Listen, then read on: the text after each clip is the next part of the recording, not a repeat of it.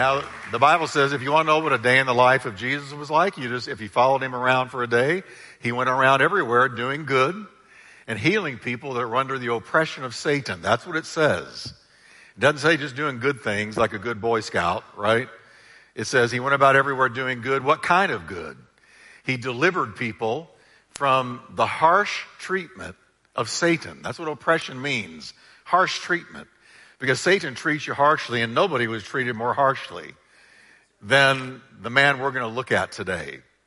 As we continue our series on the people Jesus touched, because Jesus touched people, that's what he was all about. He changed the lives of people. How many of you can say he sure changed mine? Yep. He's the same yesterday, today, and forever. So there's no way I can do a series on the people Jesus touched without talking about the demon-possessed man of Gadara. The demon-possessed man of Gadara. So let's read Mark 5, starting at verse 1, and let's just zip right through this story and listen to what Jesus did for this man. They, that is Jesus and the disciples, went to the other side of the sea to the region of the Gadarenes. And when he had come out of the boat, immediately a man with an unclean spirit came out of the tombs and met him. He lived among the tombs. No one could constrain him, not even with chains, because he had often been bound with shackles and chains, but he had pulled the chains apart and broken the shackles in pieces. Nobody could subdue him. Always, night and day. What a terrible life. Look at what the devil did to him. Always, night and day, he was in the mountains and in the tombs, crying out, cutting himself with stones. Verse 6, but when he saw Jesus afar off, he ran up and kneeled before him and cried out with a loud voice, what have you to do with me, Jesus, Son of the Most High God? I adjure you by God, do not torment me. This was not the man talking. For Jesus said to him, come out of the man, you unclean spirit. Then he asked him, what's your name? The spirit answered, my name is Legion, for we are many. And he begged him repeatedly not to send them away out of the country. So there are certain areas the devil likes and wants to dwell in. We need to pay attention here. This is very illuminating. Okay? Verse 11. Now there was a great herd of swine feeding near the mountains, and all the demons pleaded with him, asking, send us to the swine so that we may enter them. And at once Jesus gave them leave. Then the unclean spirits came out and entered the swine, and the herd, numbering about 2,000, ran wildly down a steep hill into the sea, and they were drowned in the sea. We stop there. You talk about high drama. You talk about creepy. You talk about eerie. You talk about I plead the blood kind of stuff. I'm not Catholic, but sometimes, right? You just want to be sure. So we're going to see that our Lord Jesus had authority over the best hell could send. Amen? All right. Lord, thank you for your word today. We pray you will bless it. And Lord, help us to understand the great authority and power you have over all the works of darkness, and that there is nothing too hard for you, no case too difficult for you, no problem, no bondage too great for you to break it. And we thank you for it in Jesus' name. Amen. Tell your neighbor, buckle your seatbelt. This is going to be a story. Yeah. Now, if you'll just think about it for a minute, this is the 5th week we've been on the people Jesus touched. But I want you to notice that the first 4 were all physical needs. They were physical afflictions. The man with the withered hand, Jesus healed his hand. The woman with the issue of blood, Jesus healed her, gave her a brand new life. Then there was blind Bartimaeus who could not see, and Jesus gave him his sight. And then there were the 10 lepers who were terminal because they had leprosy, and Jesus healed their leprosy. But this one here is different. Because this one is not outside, this one is inside.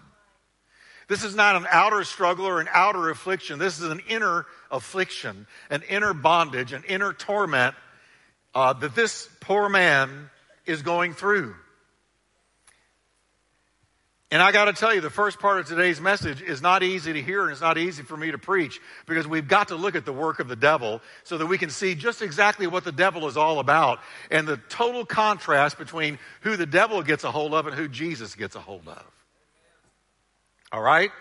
Now, the story that we just read, I believe, introduces us to probably the top 5 cases of demon possession in the history of the world. I've never read of a worse one. We note that Jesus asked the demons their name. You got a little conversation going on with Jesus and these devils. He's not struggling with them, but they are in subjection to him. They have caused this man to bow before the Lord. And the possession is so great that Jesus says, I want to know your name. And they replied, my name is Legion, for we are many. And the word legion is used to describe a part of the Roman army or a division of the Roman army. And a legion was about 6,000 infantry with additional cavalry. So he's literally telling us that up to 6,000 spirits had gained entrance into this man's life. We can't even comprehend it. One evil spirit can wreak havoc. We can't comprehend what this man was experiencing, that somehow 6,000 spirits from hell had gained entrance into his life. One commentator writes, nothing more terrible, vivid, penetrating, and real was ever conceived by the creative mind of man than the picture drawn of this man's condition. Stephen King could not have come up with this. This is the worst of the worst. And folks, I want you to see what we're going to notice, that the devil is not an idea or a myth or a fable or some symbol of evil. But Jesus is dealing with this thing like he's dealing with a personality, because he is dealing with a personality. I want us to look at the tragic effects of the devil and his work on this man's life. Because as we look at what the devil did to this man, we got to know this is what he does today. This is a picture of the devil. This man is the poster child for the devil's handiwork. First, this man had a fascination with death. He's drawn to and lives in the rock-carved tombs that overhang the ocean. He's literally living in tombs. Tombs like these, in those days, consisted of a small chamber in the front and a door leading from there into the tomb. And the tomb was generally about 6 by 6. And they would lay the body in that 6 by 6 area. And this was where this man, full of the devil, made his home. When you see people gravitating towards death, fascinated with death, I always wonder who and what is influencing their life, because this man, being demon-possessed, was fascinated with death, and the devil is the author of death. Second, he possessed really freaky, superhuman strength. Think about it. The authorities of the town of Gadara had tried chaining him and shackling him. These were iron chains. These were serious chains. Shackled him here and by his feet to bind him, to stop him from his wandering. Like a wild animal, he was chained up, but he simply snapped those chains like toothpicks, snapped them without breaking bones. Third, Luke's gospel adds that he wore no clothes. Not necessarily that he was naked, that's not what it's saying, but that he had no outer garment to dignify himself. And so here's what it says to me. His self-respect and his natural modesty had been stripped away. Being full of the devil. His natural modesty had been stripped away. There is a modesty that is planted in all of us from God. And the devil wants to take that modesty away. And the devil took that modesty away from this man. He's lost his self-esteem, his self-respect, his self-honor. Fourth, he was self-destructive. We're told that he was in the mountains and in the tombs crying out and cutting himself with stones, crying out, howling, cutting himself with stones. Under Satan's torment, he cut himself with splinters of rock, and we would call that today a self-harming cutter, because that's what so many teenagers are getting into these days, cutting themselves. The stress is so great in their lives, but you got to wonder about another source. If you're cutting yourself, harming yourself, mangling yourself, deforming yourself, scarring yourself, something else may be behind that. I'm just reading the Bible. Fifth, he says, he cried out in the night. One commentator writes what the people of Gadara may have been subjected to once the sun had set. Quote, he made the night hideous with his wild shrieks, and he fled, swift as the wind, from place to place among the lonely hills, like a wandering ghost. The people of Gadara, when they went to tuck their kids in at night, they didn't have windows like us. They didn't have soundproofing walls like us. And this man would come out at night, and he would shriek. The Bible says so. He would shriek. Shriek how? Shriek in torment. Shriek in pain.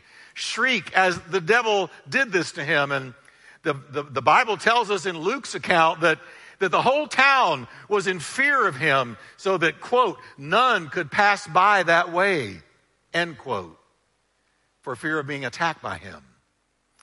This poor man, my heart goes out to him. As I was studying this week, I thought, how horrible. This poor man, he was not at war with himself. He was at war with other beings that had somehow gained entrance into his house of life. And you got to go, how did this happen? Well, generally you open a door. And we do know that in his time, because of what the book of Acts tells us about the prevalence of witchcraft and the occult and occult activity in the first century, it could very well be that he had dabbled with the occult, that he had gotten involved in some kind of witchcraft. Because when they got saved in the book of Acts, the Bible says when revival broke out in Samaria, they got all of their witchcraft books, all of their magic books, and came and made a great bonfire and burned them and denounced them and renounced them and repented of them. So we know that witchcraft was prominent. There were sorcerers, there were witches, and maybe this man had opened the door through the occult. And once you open a door, it's so much harder to shut it. Now, the context of the story actually begins in chapter 4, and the context matters. There's 3 golden rules of interpretation. I want you to say them with me. Context, context, context. What came before it, what goes after it. When you're studying your Bible, you don't want to make a doctrine out of one verse. You want to see what came before it. What came before it is Jesus says to the disciples, hey, hop in the boat, let's go over to the other side. The other side being Gadara. So I want you to notice that this man was on Jesus' mind when nobody else knew about it. Jesus was willing to cross a sea in order to reach one tormented soul. Jesus said, hop in the boat, we're going across the other side. Now, they didn't know what they were in for, but Jesus did because he was God. In the beginning, it was the Word was with God, and the Word was God. He's God the Son. He knew the end from the beginning. He knew what awaited the others on the other side. He knew about this demon-possessed man and the torment of his soul, and he was making a special trip just to reach him. And he's looking for you and you. If you're in trouble, he knows about it, and he'll cross land and sea to get to you and deliver you and answer you and help you. Yes, he will. And so you know the story. They're crossing the sea, and all of a sudden a great windstorm kicked up, and all of a sudden they're in a terrible storm. Now, we also know Jesus knew the storm was coming, but there's something he wanted to teach the disciples, so he allowed the storm. Sometimes the Lord will allow a storm. If there's something he really wants to teach us, he will allow a storm. Don't tell me he doesn't allow a storm. If you tell me he doesn't allow the storms in your life, then you're telling me he's not in charge. And if he's not in charge, then he's not God. He'll allow some storms in our life. If there's something he wants to teach us, some way that he wants to deepen our faith and strengthen it and give it greater breadth, height, width, and depth. And so he gets them into this boat, and when they're about halfway across, here comes this storm, and the waves are beating up into the boat. And you know the story. Jesus is asleep. Have you ever felt like Jesus was asleep in your storm? You ever felt like he didn't even know about it? Like, where are you, Lord? I'm in the middle of a storm. You're going to let me perish here? Where are you? And they woke him up. And I love this. Jesus stood up in the boat. And here's this howling wind, and here's these giant waves. The boat is about to go under, and Jesus just talks to the wind. And he says, stop blowing.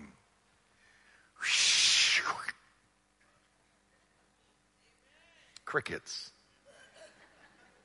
And then he looks at the waves, and he says, stop rolling.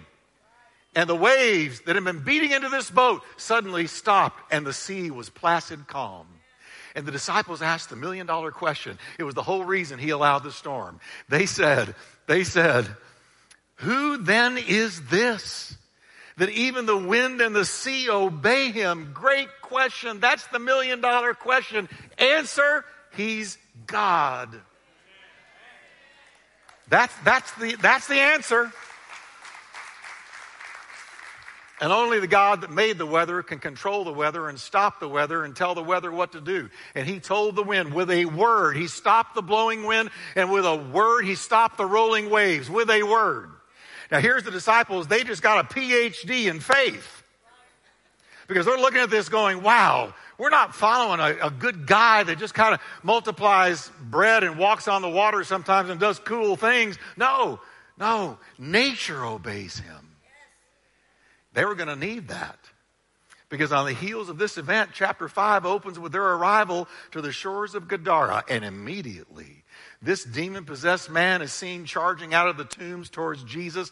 And it's a good thing the disciples had just seen him control the wind and the waves, because now they got another storm coming right at them in the form of this man. And he is spooky.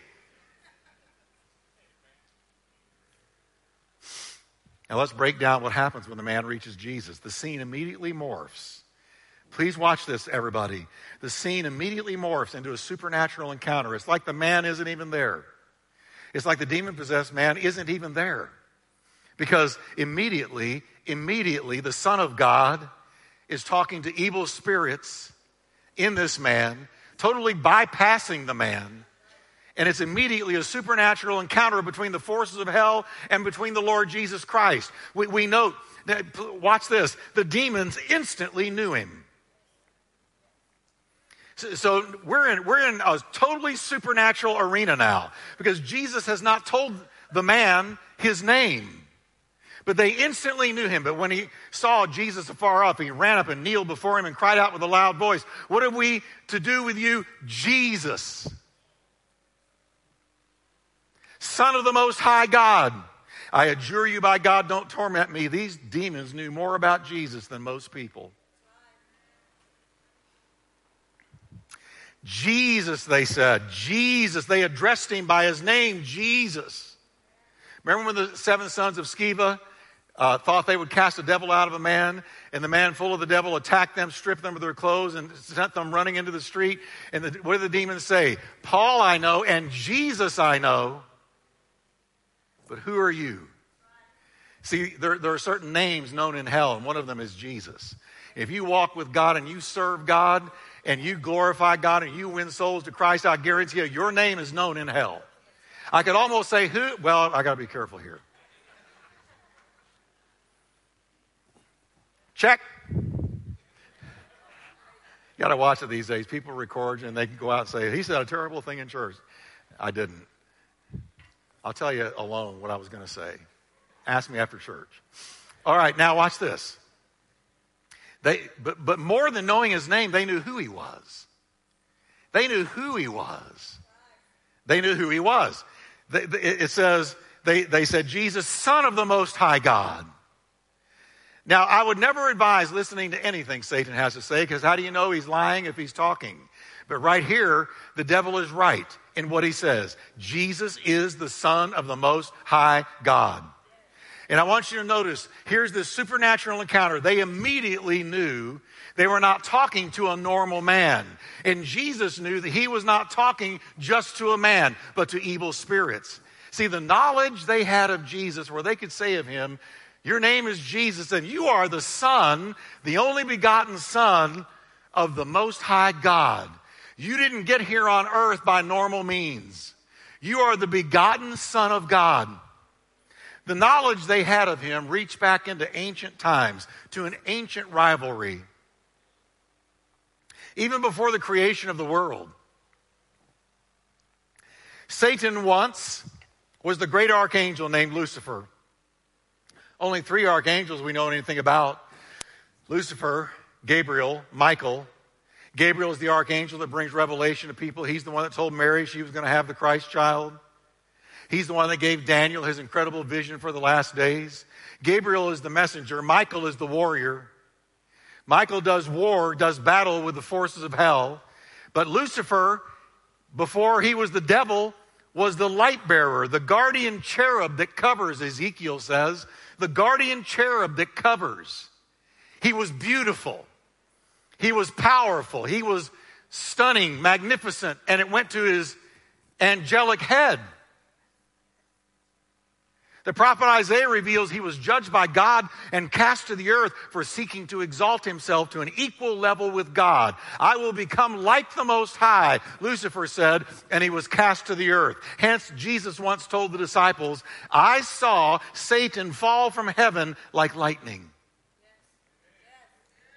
Jesus had witnessed the judgment of Satan long before God made the heavens and the earth. His judgment happened way before God said, let there be light. In eons and eons and eons, an endless time ago, is when Lucifer rebelled, so that when we first meet Lucifer, he's already judged, and he's in the Garden of Eden tempting Eve as a serpent. It's already happened to him. He's already a judged being. These demon spirits, and by the way, he persuaded 1/3 of the angels of heaven, the lesser angels, to rebel with him. And they all rebelled. And these demon spirits that used to be angels knew God the Son from before their rebellion against God. The demons also knew about God's prediction of Satan's defeat in Genesis 3:15. They already knew all about it. Because in Genesis 3:15, when Adam and Eve had fallen, God pronounces judgment on Adam, judgment on Eve, and then judgment on Satan himself. And he told Satan, from now on, you and the woman will be enemies, as will your offspring and hers. You will strike his heel, but he will crush your head, talking about a death blow. And on the cross, when Jesus Christ spilled his blood for you and for me, he dealt the devil a death blow. He dealt the devil a death blow. He removed from him his power of death, hell, and the grave. Oh, death, where is your sting? Oh, grave, where is your victory? It's been taken away because of Jesus on the cross. So there's this ancient rivalry. There are these 2 worlds meeting that are totally bypassing human flesh. So they knew exactly why Jesus came. And what he intended to do to them and their boss, Satan. Amazing, the insight in this story that we're given into the spirit world. The second thing they knew. Look at what the demons knew. They knew their destiny. They said this, have you come here to torment us before the time? Now pay attention to the article, the. Have you come to torment us before the time? Not just any time, but a specific time. The time, the appointed time. Have you come to torment us before the appointed time? Luke's account adds, they begged him that he would not command them to go out into the abyss. Well, what time and what abyss are they talking about? What were the demons saying?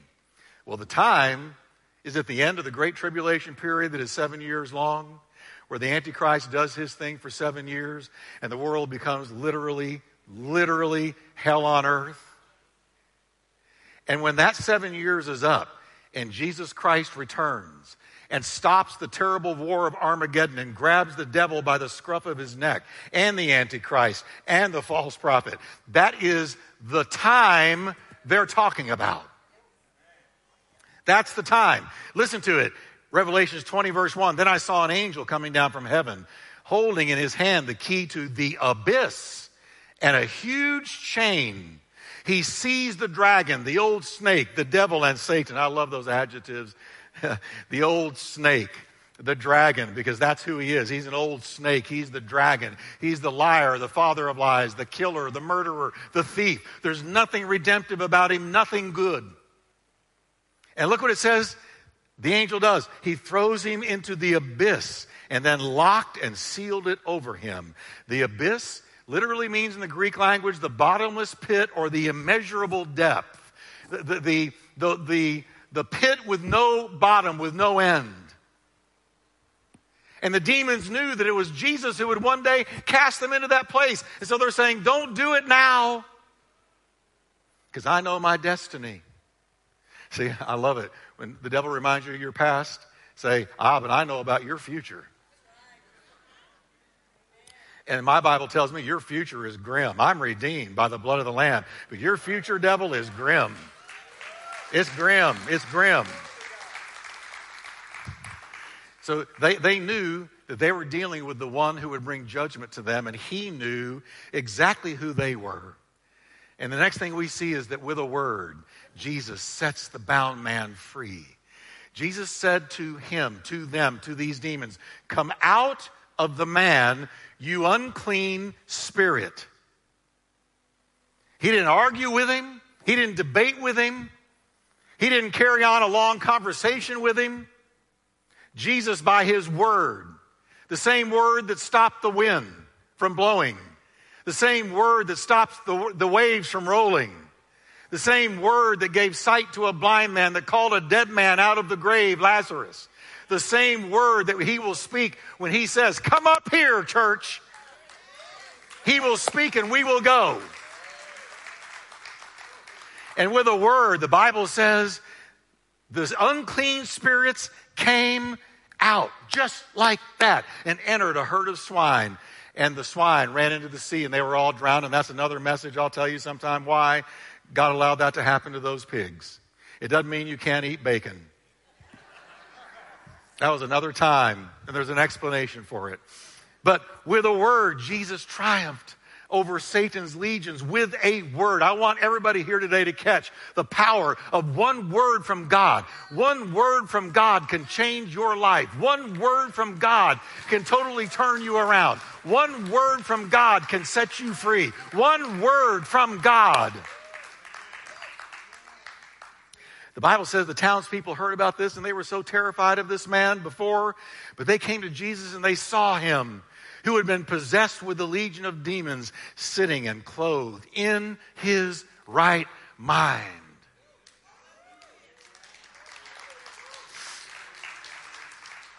And they were all amazed. They were all amazed. Folks, I want you to know today, and I know most of you know this, but this is going to go out over radio, no telling who's going to hear this, but some of you might need to. Christianity is not a religion, it's a relationship. Christianity has nothing to do, follow me, with turning over a new leaf, with a New Year's resolution, with rehabilitation. I thank God that rehabilitation can set you free of a habit, but rehabilitation is not transformation. If any man be in Christ, he's a brand new creation. Behold, the old is passed away and all is become new. All is become new. Christianity is not taking on a bunch of rules and regulations by which you will order your life. No. Listen, Christianity in the raw is when you say, Jesus, I have sinned against you and God, and I ask you to forgive me of my sins and come into my heart as Savior and Lord. And when he comes in, he totally changes who you were, who you are, and who you will ever be. He changes you. He changes you. And that's why I say if you're saved, it'll show it. If you're saved, we'll know it. If you're saved, you won't look like the world, act like the world, talk like the world, live like the world. No, when you're saved, it changes who you are. It's a revolutionary transformation. As with everybody that Jesus touched, man with a withered hand, woman with the issue of blood, blind Bartimaeus, the 10 lepers, all of them, all throughout the Bible, there was a before and there was an after.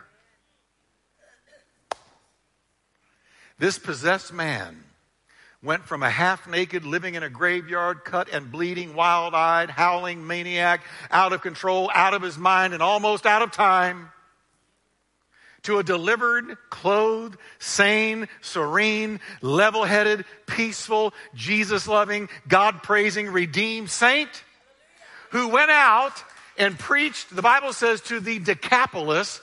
That's the Greek word deca, and it means 10. So this man went out and proceeded to preach to 10 different cities what Jesus Christ had done for him. He went from a lunatic to an evangelist overnight.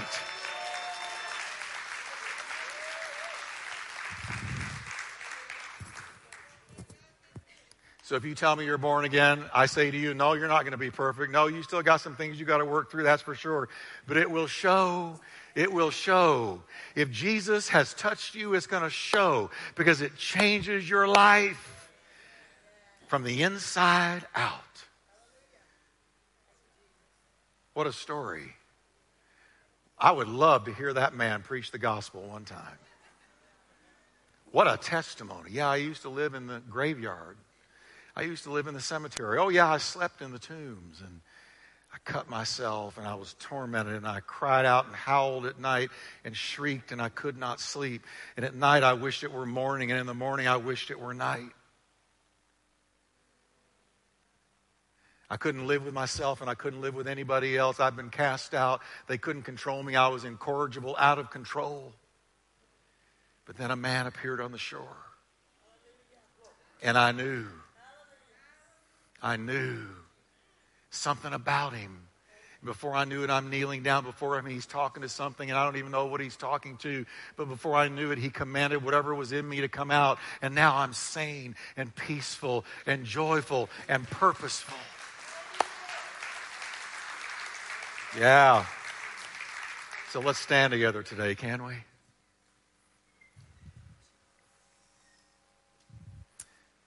Here's what I want you to walk out with.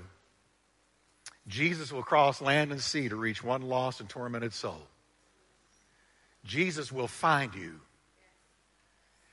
If you need, he found me in juvenile home, 16 years old, and I was incorrigible. I had already been labeled incorrigible by counselors. He's incorrigible.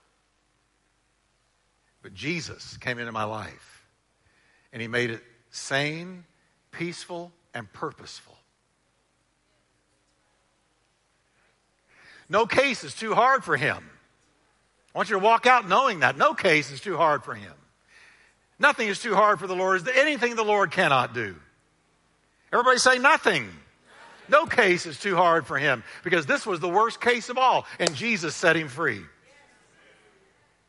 The mark of the devil, mark it, is death and destruction. But the mark of Jesus in your life is peace, a sound mind, and a purposeful life. Every time. Perfect? No. Trouble-free? Battle-free? Oh, no. But peaceful with God? Purposeful? I know why I'm here. Sane? I'm not doing crazy things anymore. Except it's something crazy for Jesus. And then it ain't crazy if I'm talking about him or telling somebody about him or whatever. Paul did crazy things for Jesus all the time. So did Peter. All of them did. But I'm talking about I'm no longer doing crazy, irrational, self-destructive things because Jesus came into my life. Amen. Amen. Can we come to the Lord right now and just say, Lord Jesus, thank you for the people you touched and that you're the same today as you were then. Can we just thank the Lord for being a life-changing Messiah? Thank Him right now. Thank you, Lord. Thank you, Lord. Thank you, Lord. Thank you, Lord. Thank you, Lord. Thank you, Lord. Thank you, Lord. With your head bowed and your eye closed, maybe today you can say, Jeff, I don't know that I know Jesus. I know about Him. I've heard about Him. Maybe you were even raised in church. You've heard a million different gospel messages, but listen, if your life hasn't been changed, you're not saved. If you're still living in sin, and you know it, and there hasn't been a marked change in your life, then you got religion, but you didn't get Him. Because listen, He will change your life. He will change you. He will change you. He will transform you. He will sanctify you. He will deliver you. He'll transform you. I want to pray with anybody here today and say, you know, Jeff, I may need to be sure that Jesus is in my heart and in my life. Oh, friend, it's the most important question you'll ever answer. Ever. That one. Do I know Him? It's going to matter now, and it's going to matter later in eternity. So I'm going to pray a simple prayer, and I want you to pray it with me. If you need to pray it, I want you to pray it with me right now. Say, Lord Jesus, I repent to you for the sin in my life. I've sinned against God, and I've sinned against you. Lord, I look to you as my Savior. Jesus, come into my heart and my life and transform me. In the mighty name of Jesus, I pray.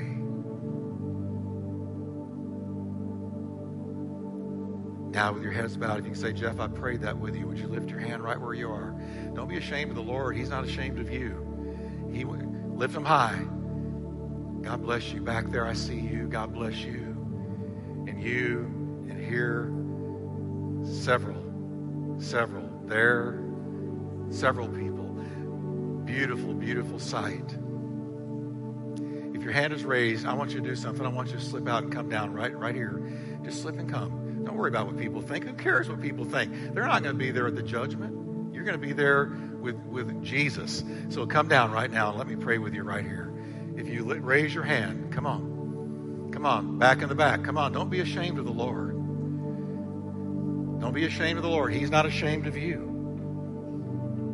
He's not ashamed of you. Amen. God bless you. And God bless you. Amen. People go, well, why do I need to come down there? In juvenile home, I said the same thing. About 50 kids around me, and I was one of them. He gave me an invitation, and I was the only one that got up. Only one. But maybe I was the only one that walked away that night with a changed life. Amen. So several have raised their hand. We have two down here. That's okay. I'm not going to I don't force anybody to do anything. Jesus calls us. Amen? Jesus calls us. So I want you guys to come right up here to me. And I just want to pray with you. And I want to say, Jesus, thank you for touching these precious people. And I pray that, Lord, you will change them and rearrange them and minister to them and deliver them. And I thank you for the greatest miracle available to man happening to them right now. In Jesus' mighty name. Amen. Amen. And I'm going to ask if you would just follow Robert right back here into this room. Follow him right there for just a couple of minutes. And we'll see you in just a little bit. Amen. And the rest of you that raise your hand, if you pray sincerely, God heard that prayer. Amen? Amen. How many of you are glad you came to the house of God today? Praise the Lord. How many of you can say, I used to be crazy, but Jesus changed me? I used to be, amen? Amen, amen.